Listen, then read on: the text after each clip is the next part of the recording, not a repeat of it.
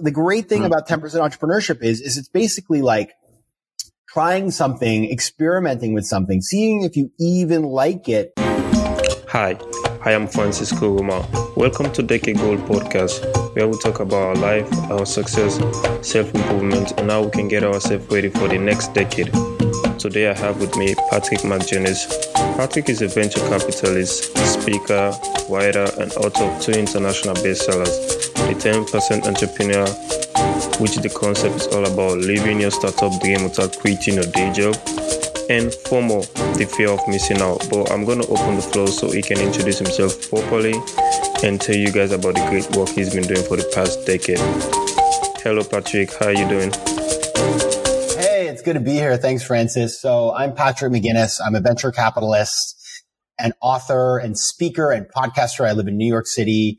I started my career on Wall Street, but then when my career kind of blew up during the great financial crisis, I started doing all kinds of side projects that turned into a new career, working on a bunch of different things that I wrote a book about called The 10% Entrepreneur. And then I wrote another book called Fear of Missing Out, all about a word that I invented a long time ago in 2004, FOMO, which you may have heard of. And now I also have a podcast called FOMO Sapiens. So at the end of the day, I'm an investor in startups all over the world, in the United States and Latin America. I'm a podcaster and I'm an author. That sounds really cool. I want us to dive more about one of your books, the 10% Entrepreneur. So there was a question I was asking myself all the time, like, why 10% Entrepreneur? Mm-hmm. So basically the idea is that all of us, we have day jobs, right? And, a lot of times we think, okay, I've got my day job. I don't need to work when I'm not at work. I want to just be on, hanging out and doing fun things and stuff like that. But what I learned in 2008 when my company AIG basically blew up is that you can't just rely on one job. You never know what's going to happen in your day job. And as a result, you have to be careful about making sure that no matter what happens at your day job, you still, have a career and that your day job isn't everything. And so I started spending 10% of my time, money, and energy working on things outside of my day job, investing in things, starting things, becoming an advisor to companies. And basically doing so, I built up a whole portfolio of ownerships and economic activities that are mine outside of my day job. And so the idea is you start with 10% because everybody can, make 10% of their time available. And if you can't do money, you can save some money to maybe invest in it. But, you start with 10% and maybe then you go north of that. Nowadays, I'm 100% entrepreneur, but, a lot of people aren't just going to quit their job to be an entrepreneur. And so it makes a lot more sense for them to start part-time on the side while keeping their day job. Oh, cause I feel like, the concept of 10% entrepreneurship, it's been going on for the past decades now or so. Cause a lot of people have been doing something like this, but they don't see themselves like a 10% entrepreneur. And it's a very a useful concept when you get to know it and understand what you're doing. Cause you can easily be working at, let's say, for example, you can be working at McDonald's or at the case may be, and then still be doing, maybe you have a passion for photography, and at the time you're not making money from it, or you're not getting any income for it, but you have some people now, they feel like they cannot balance the two. How is that working for you? Balancing in your time, making time for your project and then also your normal day job. Totally. That's the hardest thing is finding that balance in the beginning, because once you get going, you figure out it's not very hard to do. But what you have to do when you get started is sit down. And actually in the book, The 10% Entrepreneur, I have all these exercises that help you to do what I'm about to tell you to do. But you sit down and you think through, okay, how much time can I possibly make free to work on a side project? So, I literally sat down and tracked my time. And what I realized was, I don't need to watch TV on Saturday for 7 hours, whatever those, there are things that I can cut out of my life. And by the way, during the pandemic, we've all been sitting around our houses. I mean, we've all had plenty of time that we could have, maybe we're on Instagram all day, but if you can free up time by thinking what am I doing that isn't really actually adding value to my life? And so you'll have to make some sacrifices, but saying to yourself, listen, I'm going to cut out social media. I'm going to spend less time online, and I'm also going to spend less time on TV. The average person is online 8 to 10 hours a day. outside of work. So we can do those things and find free time to work on projects. The other thing is to find a project that isn't too time consuming. So even if you want to start something, you don't have to go working on it 40 hours a week. You can work on it, like a hobby, but, with the idea that you could over time spend more time or even work with friends to do it together so that you have more help. So there's a million ways to do it. It's really the biggest challenge is just changing your mindset so that this is something that you think that you should do and that you believe you can do. So based on that, I feel like the pandemic since 2020 had the opportunity to sit back and track their progress or their steps, because like a lot of people just roaming around, just like all their life was just cycling around, working in live to work, we're not working to live, something like that. Like, so the pandemic really brought light to a lot of people for them to see, like to actually track their life. Like, what am I doing in my life? Am I just around the circle? Am I just walking back and forth? And what can I do? Like, what do I love doing? Like, what is my passion and what can I spend most of my time in? So like, how did the pandemic benefit, like, change your mindset and your perspective about your work life and the way you used to do things and the way you see the world now and things like that? Yeah, well, you're absolutely right, Francis. And a lot of people call this like the Great Resignation, that people realize like, oh, I don't like my work or I'm unhappy. But the thing is, a lot of people, they realize, okay, I'm not happy, but then they don't know what to do next. And so what I realized, and I think this is really important, is like the approach that I'm recommending to you, which is to try something part-time. What that really allows you to do is figure out what you do like. Like, what would be really sad is if you hate your job. So you quit your job and then you maybe start a company and you realize halfway, 3 months into it, God, I really hate this, right? What the great thing about 10% entrepreneurship is it's basically like trying something, experimenting with something, seeing if you even like it before you decide that you want to go do that full time. And so, a lot of people right now during the pandemic has said, oh, I want to change my life. And what I'm telling people is great, but don't just do something full time. Go experiment and try something new. And for me during the pandemic, I've been doing this for a while, so I didn't change anything. But I think what I realized was that this approach to things really worked, because when the pandemic hit, a lot of people lost their jobs. And by the way, a lot of the things I were doing were affected by the pandemic. I do a lot of speaking, right? So I'm not going to get on a plane, obviously, and speak to a big room of people. But because I'd done so many 10%, I have over 30 at this point, I was so well diversified that some of the things that I had done and that I had as part of my 10% were doing really well during COVID. And so I realized that by building up all these different streams of income, I actually was really well prepared for COVID. And so I didn't have to worry about money. So, what is your decade goal? Ooh, I like that question. My decade goal is, let's see, it's going to be 2032. Oh my goodness. What I want to do is basically continue what I'm doing, but do bigger, more impactful projects and then build more media properties. So right now I have a podcast. I also would like to do a television show as well. So I really like what I'm doing, but the idea is to just like continue what I'm doing, but do more of it and do bigger projects. So, like, how prepared are you? How prepared are you mentally and physically if like something happened along the way? Like if you have like something like the coronavirus or something just refresh or just allow the world to take a step back and look at our steps. Like where are we going? Like how prepared are you for something like that? Yeah. It's not like a plan B, but it's like a plan B. What's your backup plan?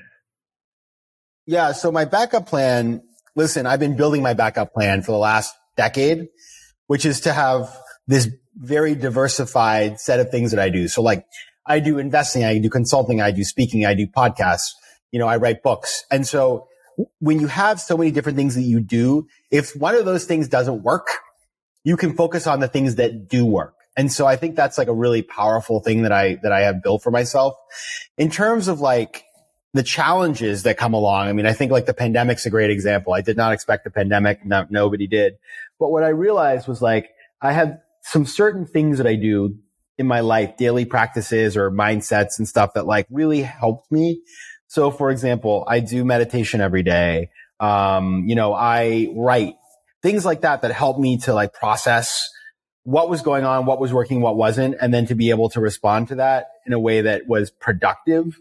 And I think that's the key, right? Being resilient, is the only way to survive when things don't go your way. And so I think if you have healthy habits, and then you also have a lot of different things that you do and a lot of different sort of revenue streams, then you're well positioned, as well as you can be anyway, for those kinds of events. Yeah. So like when it comes to young people, like the next generation, that are bringing up brilliant ideas, starting up companies. So what is the change like between the last 2 years, like since the pandemic and to 2022 now? Do you see like any change from the way how young people are doing like their business or the way of life, the work of life? Is there any change that you see? Definitely. I think there's a couple things. Number one is technology. I'll give you an example, a great example from West Africa. So I was in the Gambia, number of years ago, I guess like 2018. So like 3-4 years ago. And I met this guy there, he had organized one of the speaking events I did with the embassy in the U.S. embassy in the Gambia, because I was there talking about entrepreneurship. And anyway, we stayed in touch over like Instagram and Twitter and stuff like that. And one day he sent me a note and said, "Hey, I'm interested in doing some part-time work. Do you need any help?" And I said, "Yeah, I actually do need help with my podcast. I need somebody to help me think through who we should have for guests and research and, booking and all that sort of stuff. Would you be interested?" And he said, "Sure." And so I ended up working with him. And now he's actually gone full time doing this kind of work. He works for himself now. And I think what it says to you is this, that, you can be anywhere in the world.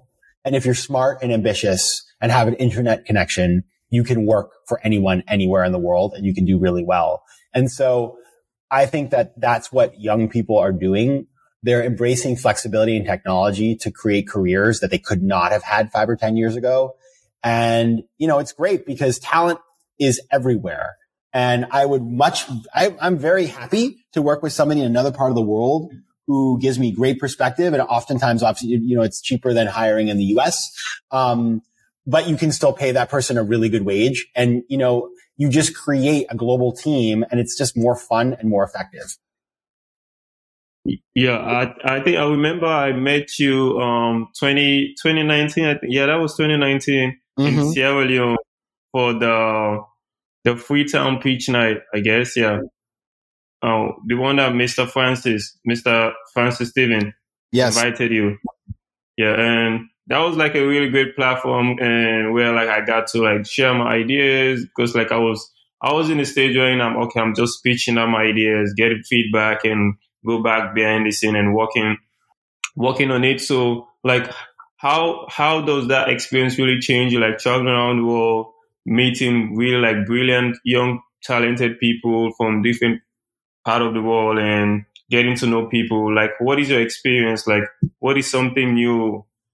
So what I've started to realize is, first of all, like that there are huge companies being created everywhere now. So, I was just reading this morning about a company in Romania that has raised like hundreds of millions of dollars, a tech company. Romania is a place where, it's a real country, obviously, it's a large country, and it has, a large economy, but nobody would have thought 10 years ago that you'd have, investors from all over the world, like just setting tons of money into a place like Romania and creating a really valuable company. And that's not just Romania, it's happening in every continent.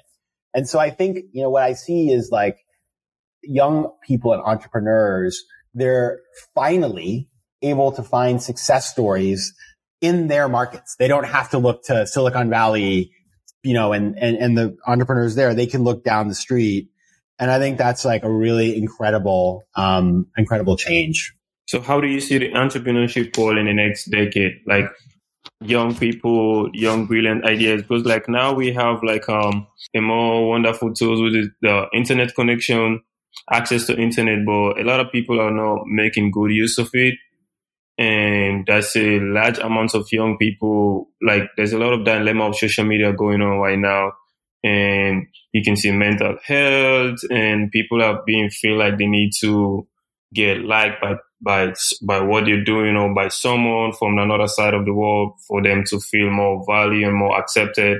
So like, how do you feel like the next generation are getting more into creating solutions into to some of the problems that we're facing?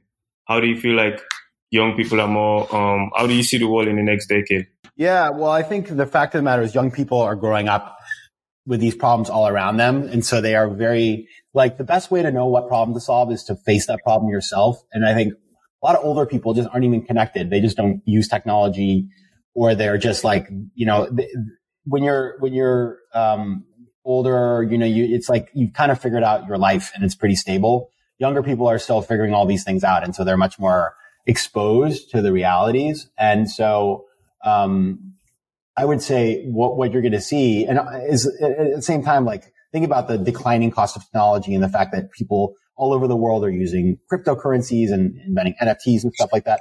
I just think that you're going to see like younger people adopting technology and also having tech skills that allow them to start businesses that are relevant and that solve real problems and that they can, make pretty. So when it comes to like investing into young startups and young businesses like a venture capitalist, what are the key things you're looking for in a business? Are you investing in the person project, or are you personally investing in the mind of the young person?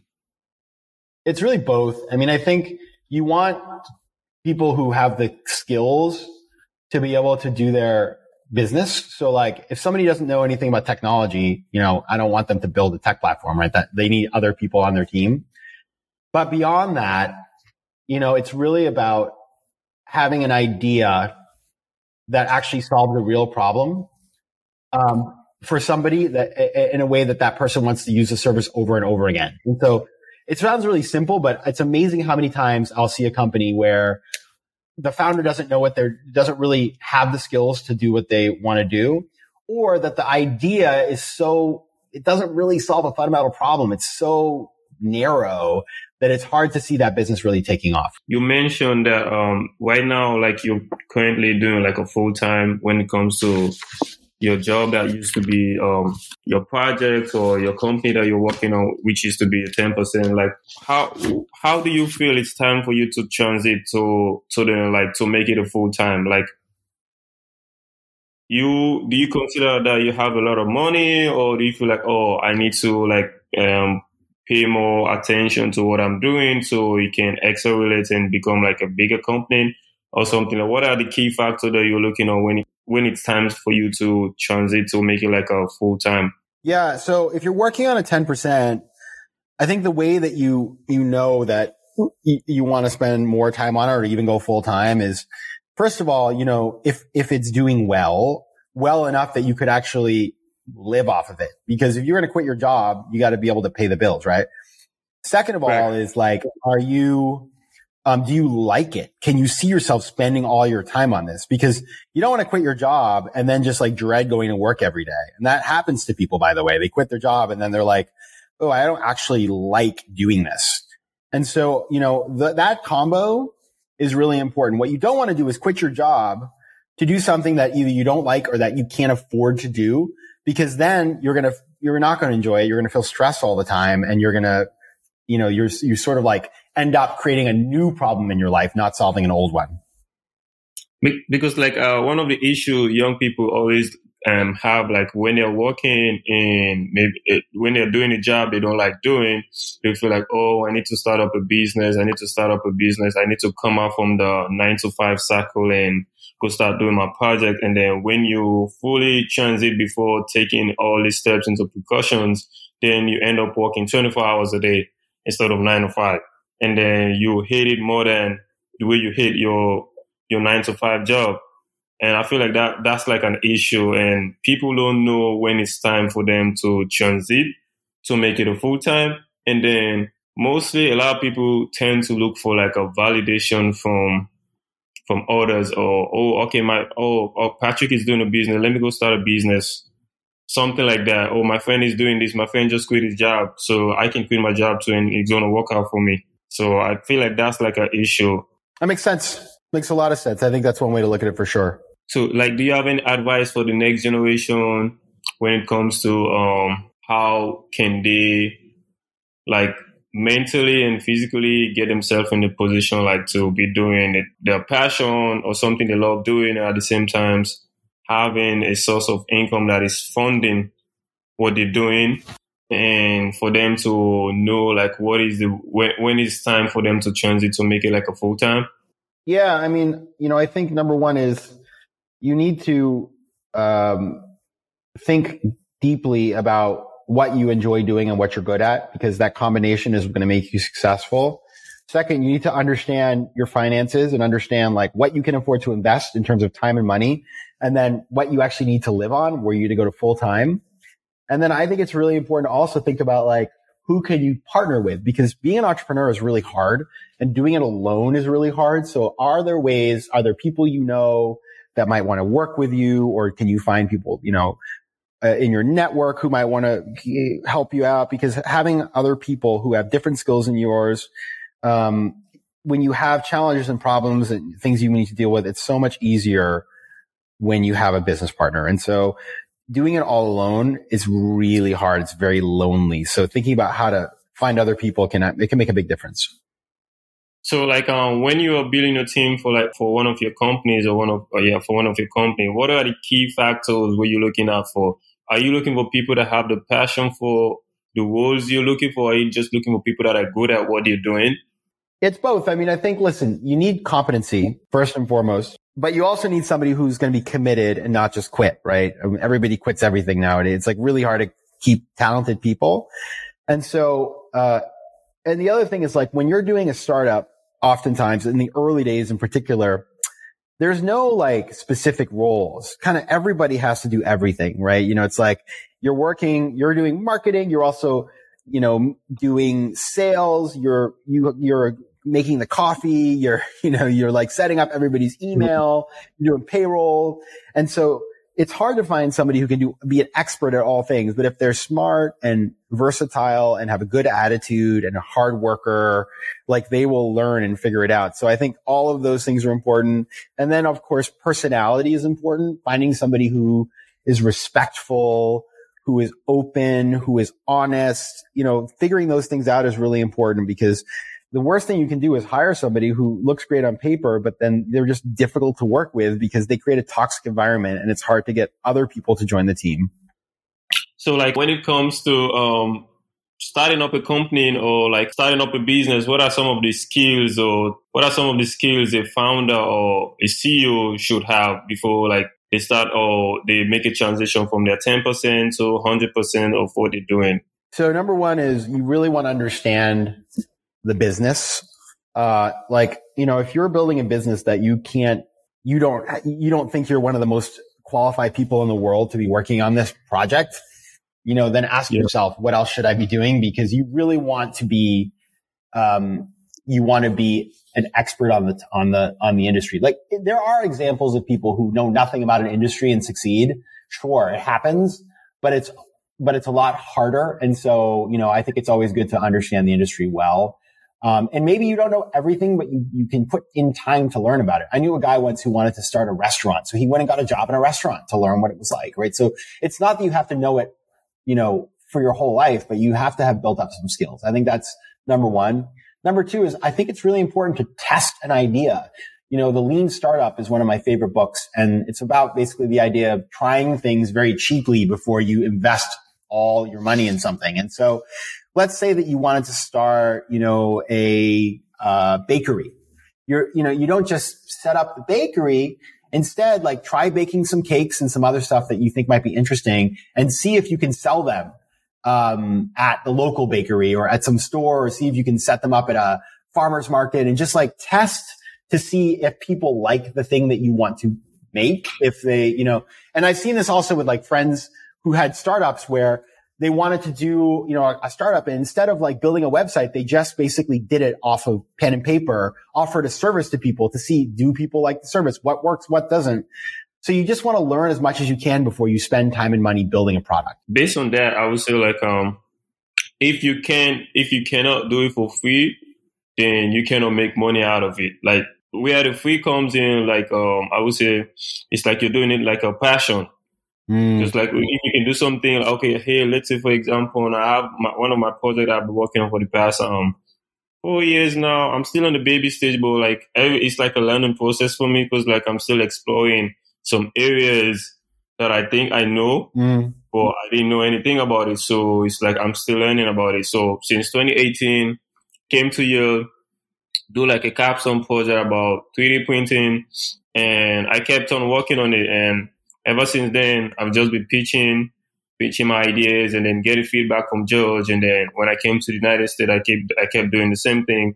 And I won a competition from NJIT, and they had like a 6-month incubator program where like I thought I know a lot about my project or my company. And then when I went for the 6-month program last year, I get to like have a sneak peek about some other areas that I need to focus on, like some skills that I need to have before I can fully work on my demo, and then before I can fully like go to an investor and say, hey, this is my project. Hey, I'm ready. How can I pitch my ideas in less than 30 seconds or something like that? And now I feel like I'm in a position I'm still learning, but I bag a lot of knowledge now that I can say, okay, now I know what I'm doing and I know what my next step is. Cause like, I feel like to know the next step you're supposed to take is always like the critical part, and to seek advice, because some people thought that they know what they're doing, which of course actually they don't know what they're doing. And that's the fun part of it.